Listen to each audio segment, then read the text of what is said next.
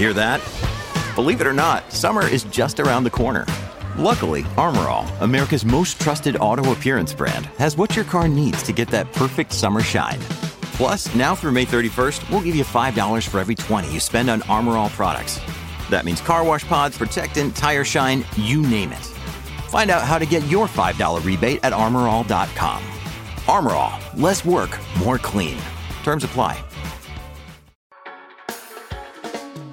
Hey everyone. If you like this podcast, go behind the paywall to get privileged access to the smartest minds in finance. Visit realvision.com/rvpod and use the promo code podcast10. That's podcast10 to get 10% off our essential membership for the first year. Join the Real Vision community and learn how to become a better investor. And now to the top analysis of today's markets.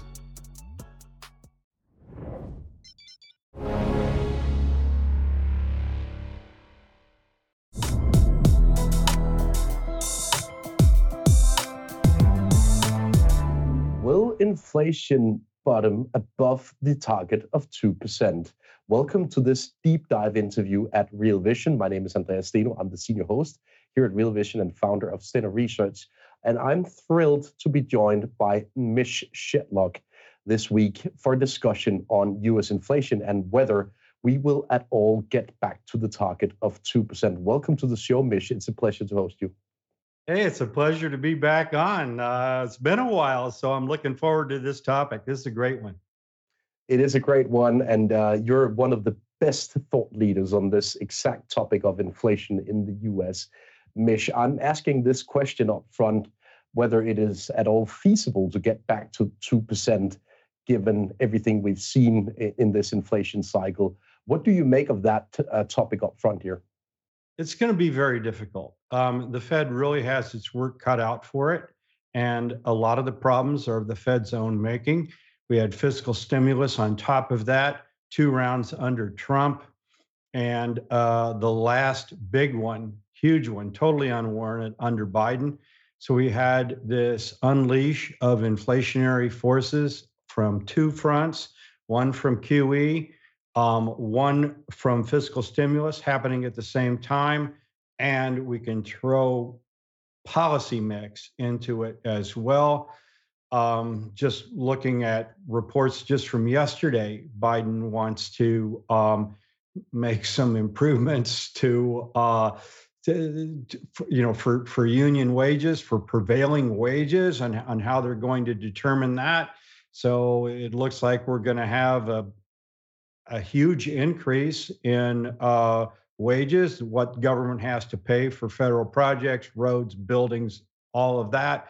At the same time, we have global forces. We've gone from just-in-time manufacturing from overseas to trying to exclude China, trying to exclude Russia from minerals and energy standpoint.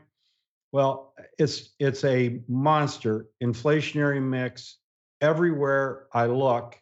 And I just wonder how the Fed actually thinks it's going to address these, because most of these forces are out of the Fed's control, other than what it did on QE to inflate the price of housing over the years. Yeah. And obviously QE is not a thing right now, at least, Mish. If we look at the most recent data print for US inflation, we had a swift move below 3%. I think we went as low as 2.97%, right? And now we're back at 3.2%. So what do you make of that local bottom? Do you actually think that we will reaccelerate from here, Mish? We might head down from here. That can easily happen. My immediate forecast here, though, is for a rise in energy prices. So that's going to filter back into the CPI. The point that's on everyone's mind that everyone has been predicting wrongly, not in this corner, though, was that the price of rent was going to drop.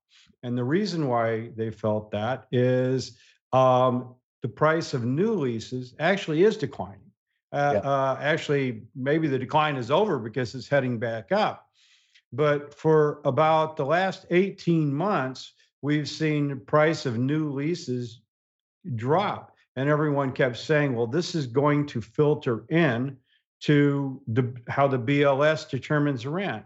I said, well, it's not going to, and it didn't. And in fact, we've had 18 consecutive months now where the price of shelter has gone up at least 0.4%. 18 consecutive months. Now, since that's part of core CPI, and that's what the Fed is watching most, the fact that used car prices dropped a bit and medical insurance dropped a bit, so they claim, we're not going, and energy certainly did collapse. So that made for an easy transition lower. But rent or shelter is 34.5%, something like that, of the CPI. It is going to be very difficult for inflation to come down in a meaningful way unless the cost of shelter comes down. So far, it's been stubborn.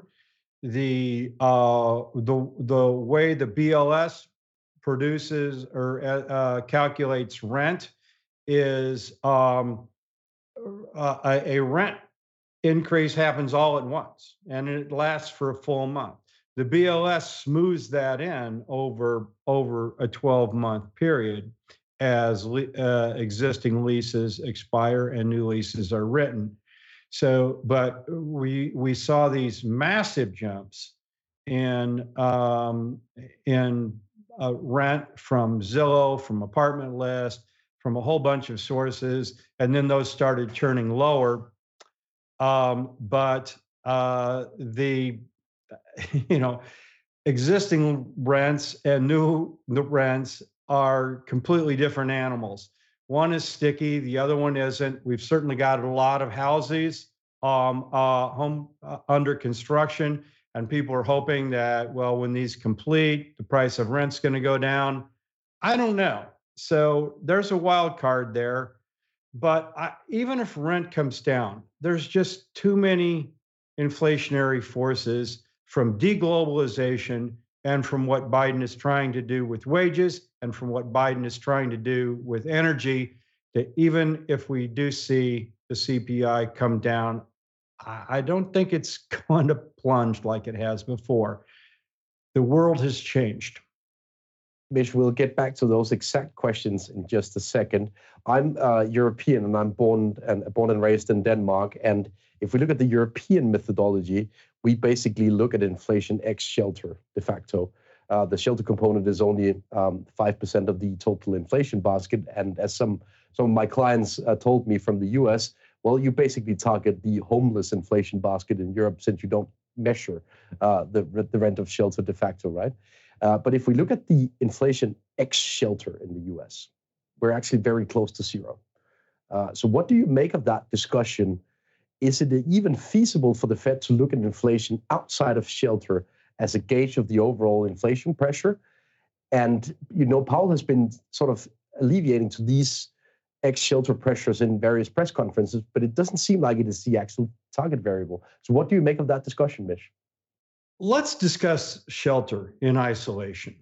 And the biggest component of shelter is something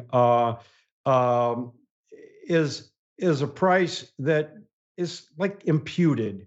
And some economists say it's not even real. It's called owner's equivalent rent, OER. It's the price that someone would pay, believe it or not, if they were to rent their own house from themselves without furnishings and without utilities, unfurnished without utilities.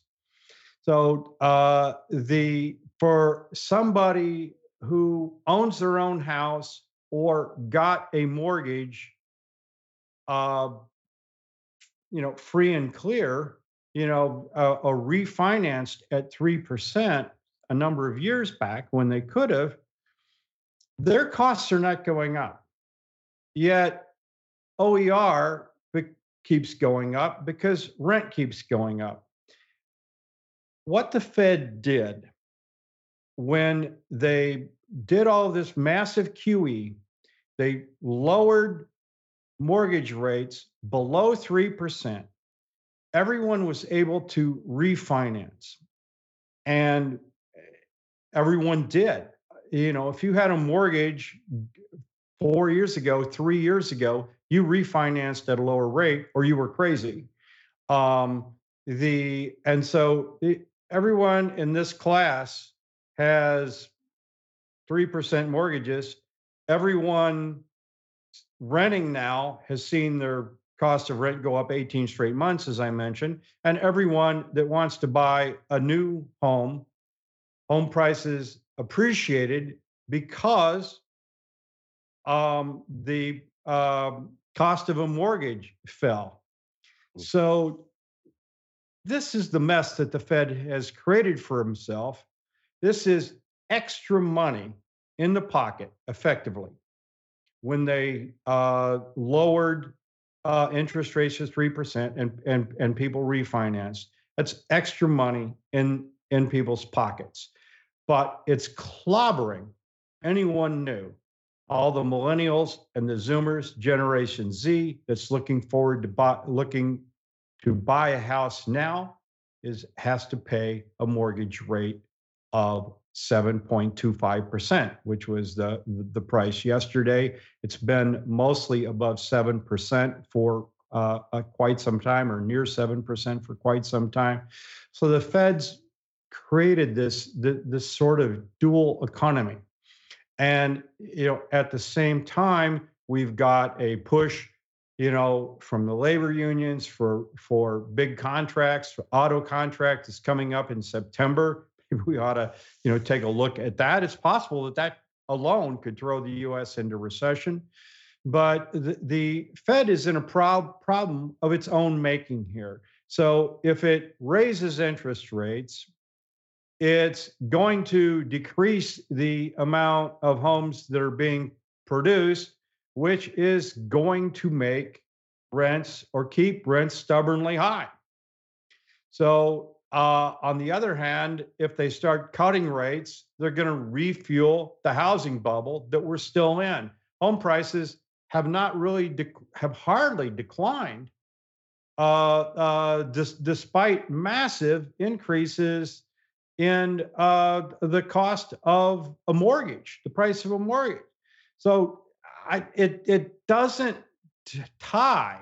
So, the Fed and Biden and Congress have made winners and losers here out of this in such a manner that it's impossible to untangle. If the Fed is hiked all the way now, and mortgage rates are 7%. Well, that's going to slow construction of new apartments, although they're at an all-time high. I still don't know if there's enough. So what are we going to do? If the Fed suppresses housing, that's going to act to keep the rents of existing homes up. It's a really big mess here.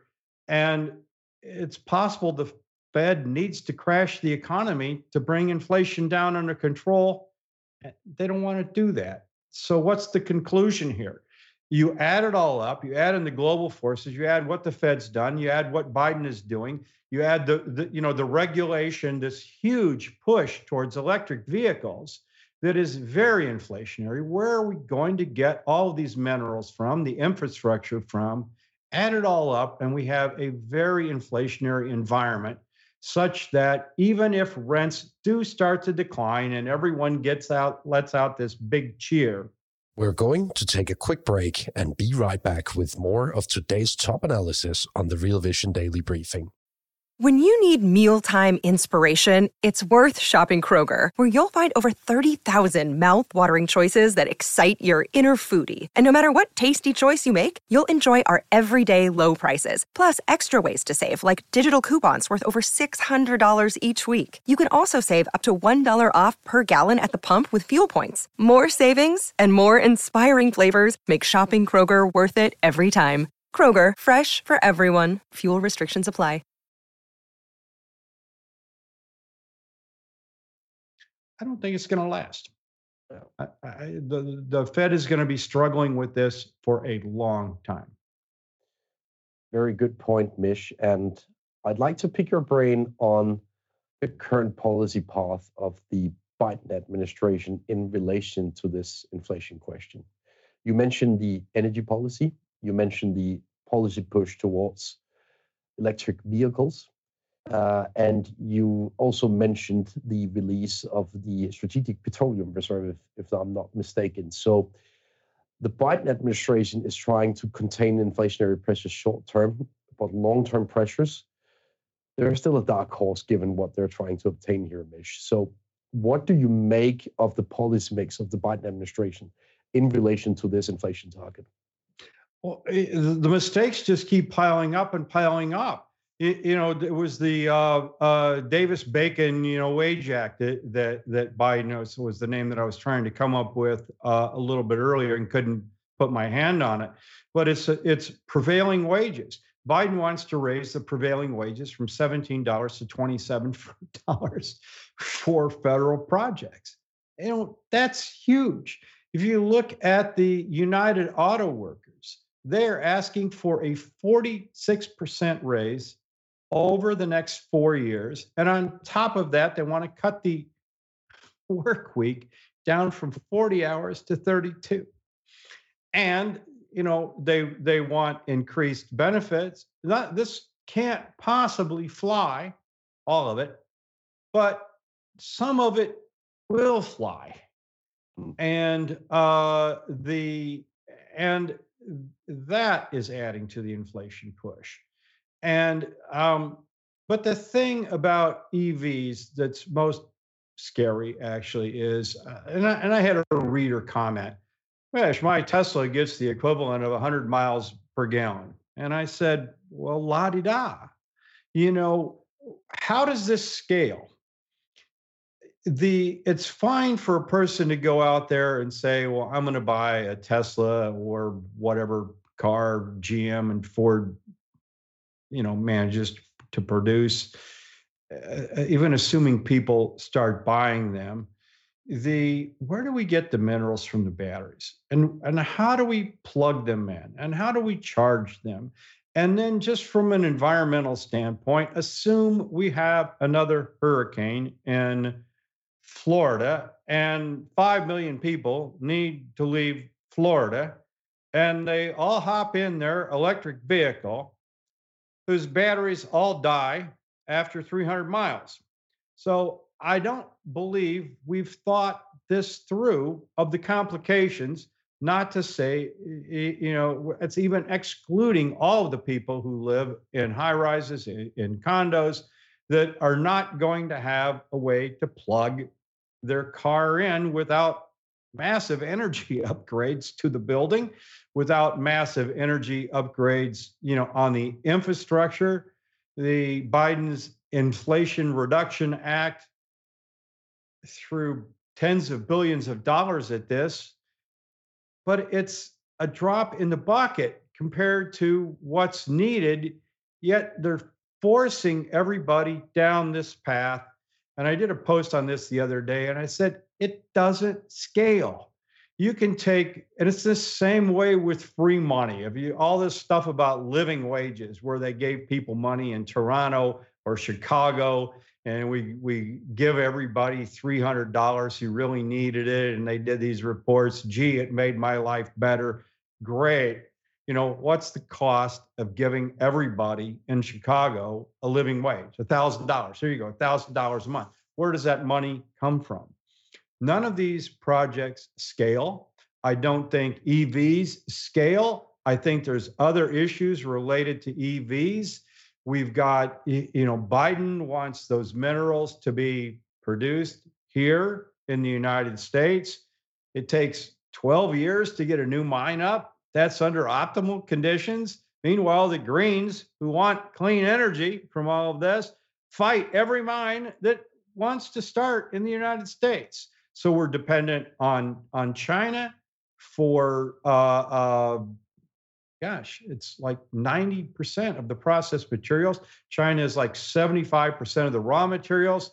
But even countries that have the materials, have the metals, and produce them, they mine them, they ship them to China and for production because it's toxic. When you refine these metals, it produces toxic sludge, and China is the only nation that's willing to do this. So here, Biden is hell-bent on increasing the sanctions and tariffs that Trump put on China. Biden's turned the screws more and more and more. China is already cutting back on two minerals that the U.S. needs for weapons manufacture. We have no other source for these things that I'm aware of. If we find another source, guess what? Guess what happens to the cost? So none of these things have been factored in. It's structural. We've got baby boomers retiring that en masse right now that are going to be more dependent than ever on healthcare, and healthcare costs are rising. And the socialists, Bernie Sanders, the Elizabeth Warren want Medicare for all. How are we going to pay for this? No matter which way you turn, we've got fiscal problems, we've got energy problems, we've got regulation problems, we've got global decoupling where everyone is feuding with China and Russia here now, from the start of the Ukraine war. I don't see a winning sustainable path for a long-term drop in inflation under these conditions. Too many inflationary forces. We're going to take another quick break and be right back with more of today's top analysis on the Real Vision Daily Briefing. Another day is here, and you're ready for it. What to wear? Check. Breakfast, lunch, and dinner? Check. Planning for what's next and how to save for it? That's where Bank of America can help. For your financial to-dos, Bank of America has experts ready to help get you closer to your goals. Get started at one of our local financial centers or 24/7 in our mobile banking app. Find a location near you at bankofamerica.com/talktous. What would you like the power to do? Mobile banking requires downloading the app and is only available for select devices. Message and data rates may apply. Bank of America N.A., member FDIC. Mish, I have to admit that this was a truly eye-opening answer to my question, being born and raised here in the epicenter of the electric vehicle revolution, at least per capita here in Scandinavia, where I'm born and raised. Of course, what you were saying on the lack of security in times of hurricanes, the lack of trust in the system, the lack of scalability, it's a very feasible point relative to where I live, where we have extreme density. We have no hurricanes. We have no issues with weather in general terms. So great points, Mish. And you have a smaller population. You'll say, Finland did this or Denmark did this. Yeah. Well, scale this to the United States. Yeah. Do it. Now, China has a big push for EVs. I mean, they're exporting EVs. And my understanding is the quality is really good. But guess what China is doing to get the electricity for these EVs? They've turned to coal mines and more coal mines and more coal mines to produce the energy for this. Yeah. Now, Europe has something called, CBAM, carbon mechanisms,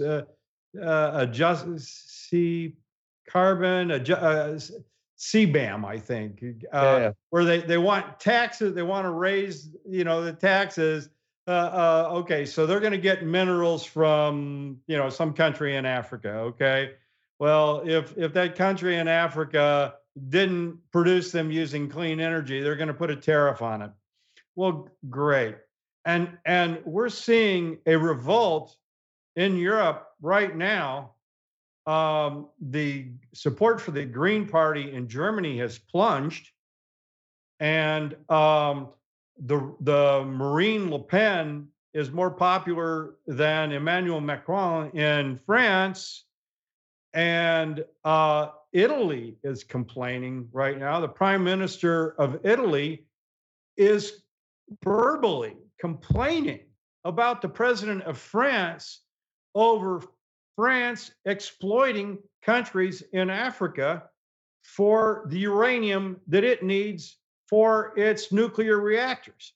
I've never seen such amazing infighting in Europe between the leader of the second largest country economically in Europe and the third. Italy and France are in open feud over energy policies right now. It's quite something.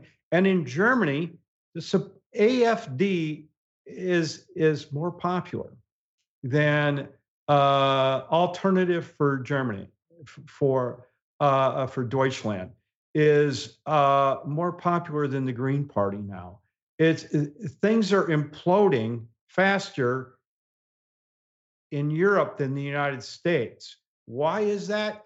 Because of fiscal rules the EU, the EMU, the European Monetary Union has, that's not prevalent here in the United States. We go before Congress and we pretend to reduce some expenses, and there's a bunch of fighting, and the debt ceiling goes up and up and up and up, and we're going to have another battle in September over the same thing. But in Europe, you've got fiscal rules that are kicking in, and Germany's got to figure out, well, do we do this stuff for the Greens or do we do other stuff? Do we fund NATO? Well, and France and Italy's has a banking system I believe is insolvent, and here we are pushing energy mandates, or the EU is pushing energy mandates on Italy that Italy can't afford.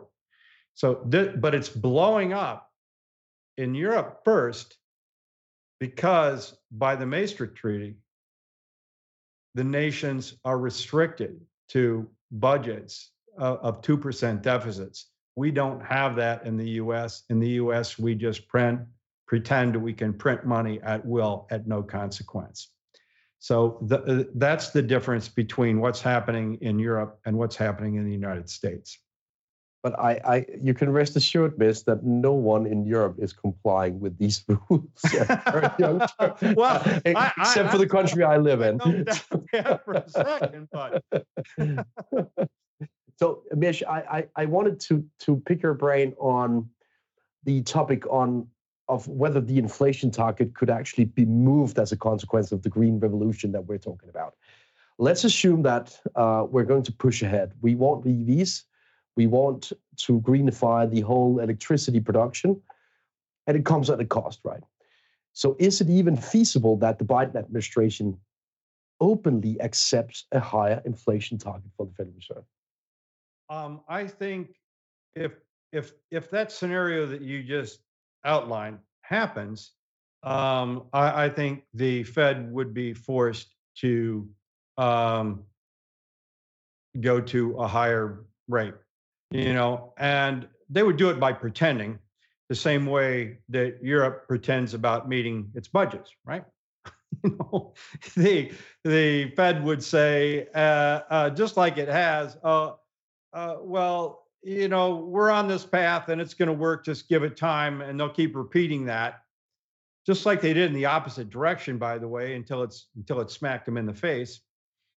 But I'm not positive that the overlying assumption is true. And by that, I mean, we don't know who's going to win the next presidential election here in the United States. Will it be Biden? Will it be Trump? Will it be either of them? Because, we don't know what's going to happen to Trump with 4 indictments. And we don't know whether Biden can mentally last 2 years to make it through a campaign. So we don't know. And the same thing, we don't know in Europe. The political parties, and right now, if there was an election, the existing coalition would not come to 50%. So what happens to the Green Party? Does it even make it into the next, coalition? So there's pretending, a lot of pretending everywhere. And in Germany, they say, well, no coalition will ever agree to let AfD in the coalition. Well, excuse me, but if AfD rises to, just a few more percentage points from where they're at, it's going to be almost impossible if you throw out AfD and throw out the radical left and throw out this and throw out, radical parties. The center isn't big enough, even if you merge them all together. And even if you did merge them all together, the Greens certainly want something different than CDU, CSU. So, that's what's going on here in Europe. Now, if a Republican wins the next presidential election here, guess what's going to happen? We're going to undo all of these regulations that Biden just did. Now, that would be good from an inflation standpoint, but it certainly doesn't appease the Greens or here in the United States. So we're extremely polarized in Europe and the United States to such an extent that I don't think anyone can genuinely say, people tell me, well, Trump would win. Well, would he? I don't know. From jail?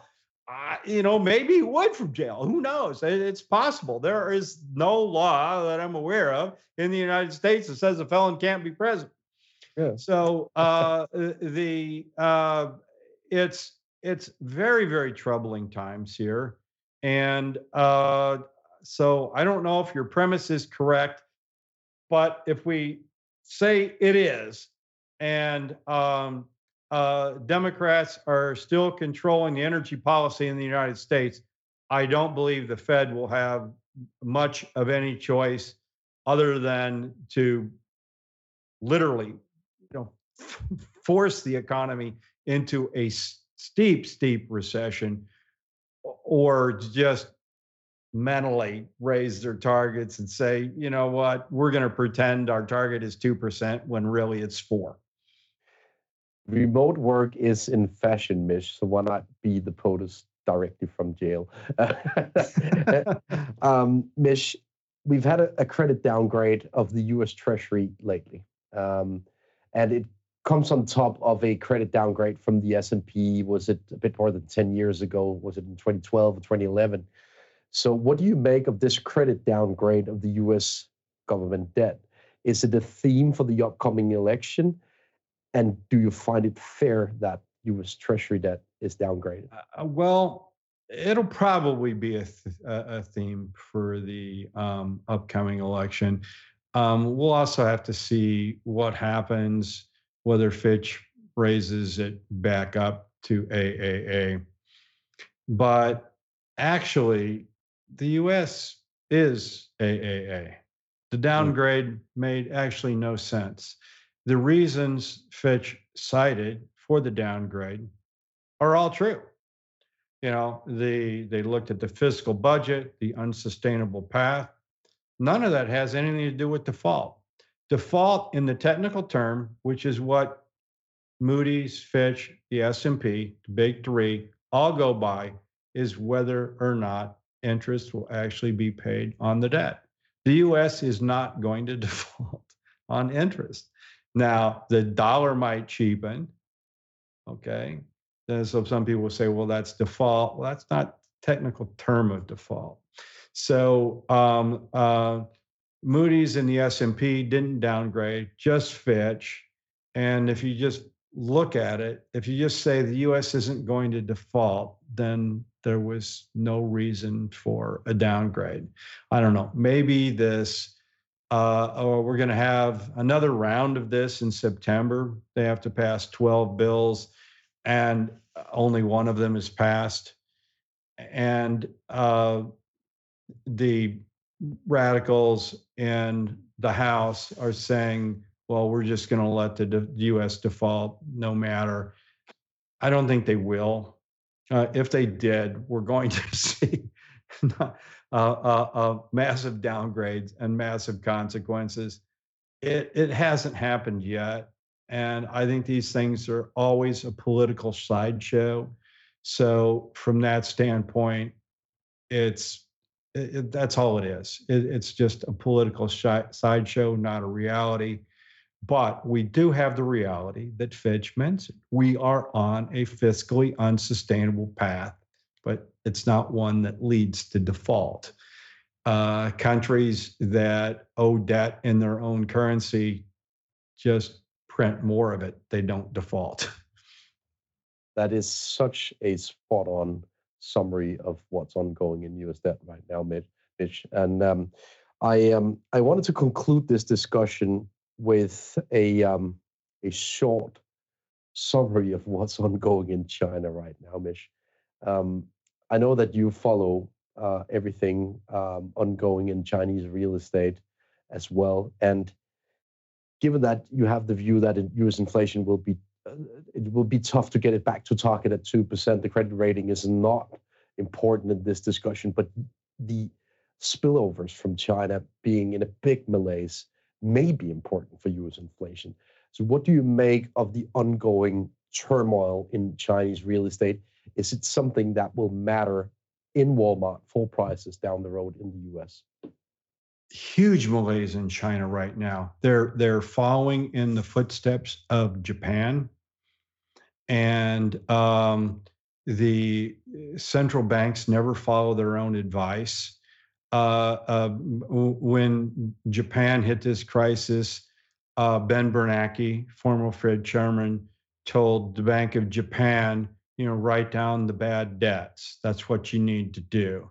Okay. When the U.S. was in the same situation in 2008, what did Bank Bernanke do? We had alphabet soup of lending programs to rescue all of the banks. So Bernanke didn't follow his own advice. China is not going to, take that advice either, because it would cause too much political unrest. But all of these people, and I have to go back and laugh. People have been predicting that China was going to, pass the U.S. in GDP. And some people claim they already have on a purchasing power parity basis. But Michael Pettis at China Financial Markets has gone out of his way, written a number of posts on that, saying purchasing power parity, just, trying to compare U.S. to China when China doesn't write down, any of its debts. In the U.S., when we have property write-downs, those debts get written off. How do you compare the price of an apartment in Shanghai to something in Chicago? There's just too many problems with the purchasing power parity basis. China did not come close to passing the U.S. in GDP in any other way, and now they're exactly following in the footsteps of Japan, hitting deflation. They're not going to write down. Someone has to take the losses. That is the key thing, and no central bank anywhere wants to allocate those losses. In China, they're trying to paper them over, and the only way they can do that is to make the property bubble even bigger, build more bridges to nowhere like Japan did. China did the same thing. Airports, entire cities are ghost cities that are unloved. No one has written down that stuff. GDP was artificially inflated, China's GDP, to get where it was. And yes, the US does the same thing. We drop bombs, we build bombs, we drop bombs, they're wasted, they're gone. We've made enemies by dropping the bombs. And, yet allegedly this adds up to gross domestic product. Well, there's nothing anywhere in this world that scales to the property bubble that China had anywhere else in the world. And if you write that down, if you write off the defaults, they add, and in China, people start paying mortgages before property's even built. And that certainly does not happen in the US. I don't think it happens anywhere else in the world. So, but this property that was never built was added to GDP. It's still not built. And what has been built is crumbling. So China is in a very deflationary train wreck because of this debt bubble on property that's imploding. And also because of demographics, China is starting to lose population. Same thing happened in Japan. China is very much following in those footsteps. We'll see whether or not some of that spills over if prices, decline. And the yuan is actually sinking. So that's one thing that might help the U.S. here. If export prices drop, we can get more exports cheaper from China as a result of the deflation they're doing. But if you look at the sanctions and tariffs that Biden has put on China, we're going to try and stop, any positive impact from a low price standpoint from those products, coming into the United States, because Biden wants to bring it all back here. So we've come full circle here.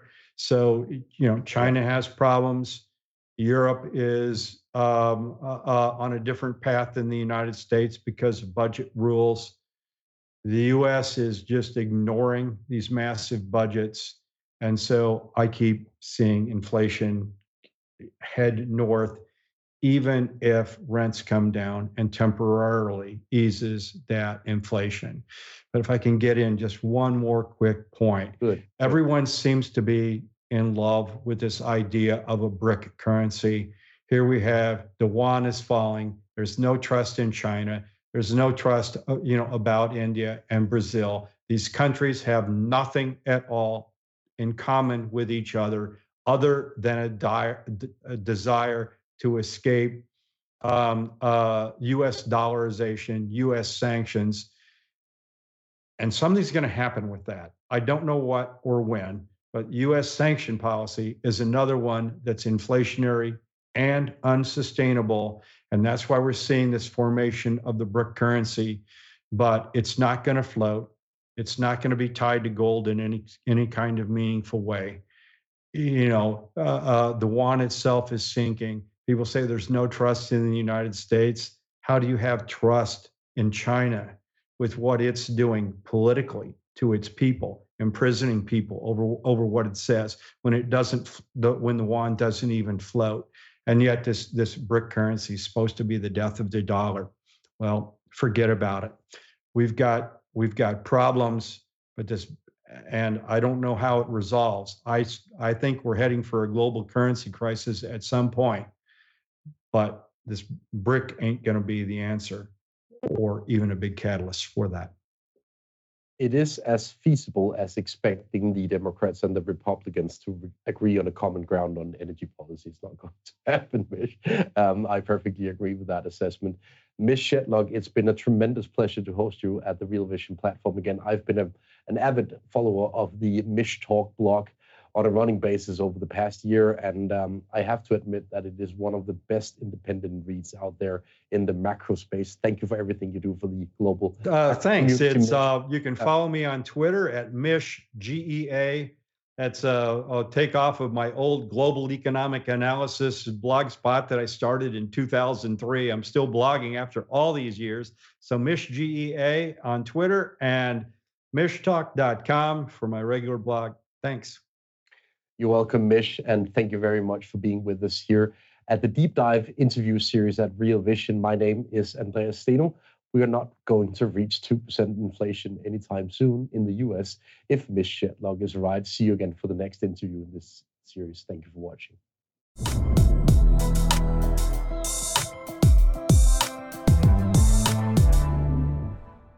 What's up, revolutionaries? Thanks for tuning in to the Real Vision Daily Briefing. For more content like this, head over to realvision.com and get unfiltered access to the very best, brightest, and biggest names in finance.